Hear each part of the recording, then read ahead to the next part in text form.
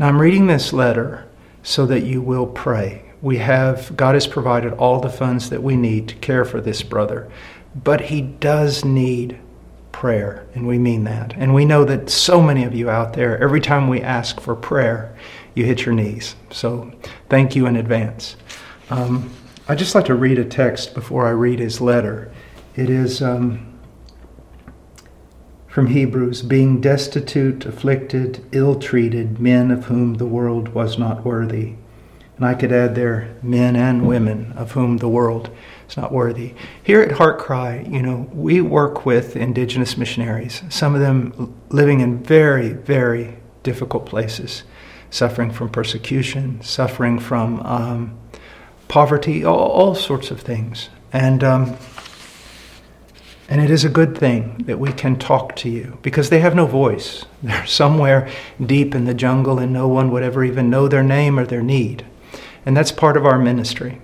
So there's a dear brother, I can't mention his name, he is in Myanmar, and we have worked with him for a long time. And he is what I would consider a leader among men and among the missionary movement there in Myanmar. And so I'm just going to read this letter that he wrote to us.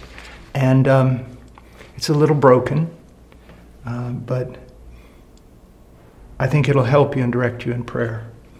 He says, "Dear friends, thank you for your prayers.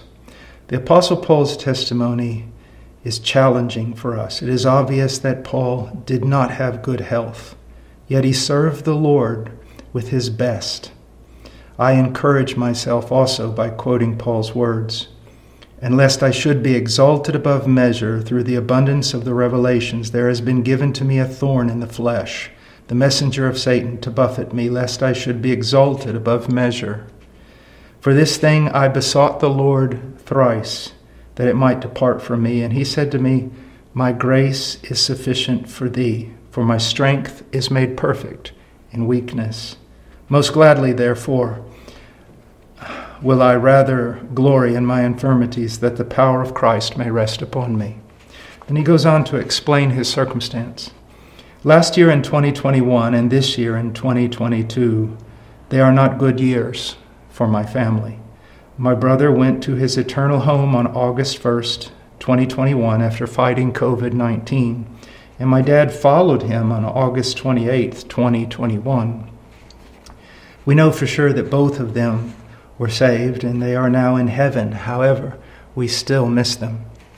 My grandson was born on July 23rd, 2021. When he became 5 months old, he started suffering from a seizure.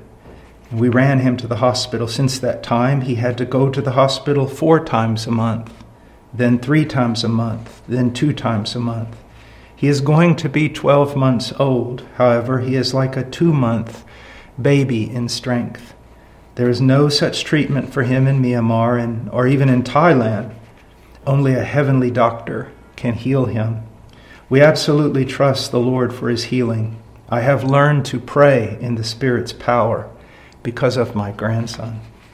Since May, my health has not been good. On June 11, 2022, I had a minor operation of my colon. My doctor said that there were 4 big spots on my colon. The doctor cut them all, and after checking them, praise the Lord, I do not have cancer. But due to an attack of gout, I could not go to the church for 6 Sundays. How I love preaching the word and worshiping God in the church. But due to severe gout attacks, I could not go to the church. Finally, another doctor has told me that I have to have an operation, or I had to have an operation, because there are crystallized growths on my joints in my feet. On June 6th, I went through an operation again. I have been back home, but I am still laying in bed. I do not know how long I will be in bed. I can read, write, and pray on my bed. I am not yet able to walk. My heart, my soul, my mind, and my spirit are fine, but my body is very, very weak. I cannot wait for the time when I can return to walking and to preaching the word. In my bed, I call our frontline mobile missionaries who are in different mission fields, and I encourage them. I've learned the effectiveness of a telephone ministry, but I've also learned that God's grace is sufficient for me. You know, this is not a letter about extraordinary persecution, but it is a letter from a man that we know has served for years and years and years in the jungle. And we can see from his writing that he's a bit discouraged, downcast. He wants to keep going and preaching and loving his people. So I would ask you to pray with me right now as I pray for him. Again, we can't mention his name, but God knows it. And so let's lift our brother up in prayer. And I trust that you will continue doing so. There are so many unnamed men and women on the field that are giving everything they have and suffering things that we couldn't even begin to imagine. And they do it for the cause of Christ. Now, that should not embarrass us. We all have different callings, but it should call us to prayer, to lift up these modern-day heroes of the faith, if they're being persecuted, if they're in prison, or even if they're just being struck with one sickness after another. So let's pray. Father, I come before you in the name of your Son, and I pray, dear God, for my brother and his family, and all the missionaries that work with him and under his counsel. Lord, please strengthen him. Please sanctify the desires of his heart and give him those sanctified desires. Please, Lord, raise him up. But having gone through this trial, that he be more Christ-like, more sensitive to the needs of others, more dependent upon the Spirit. Oh God, raise him up to preach.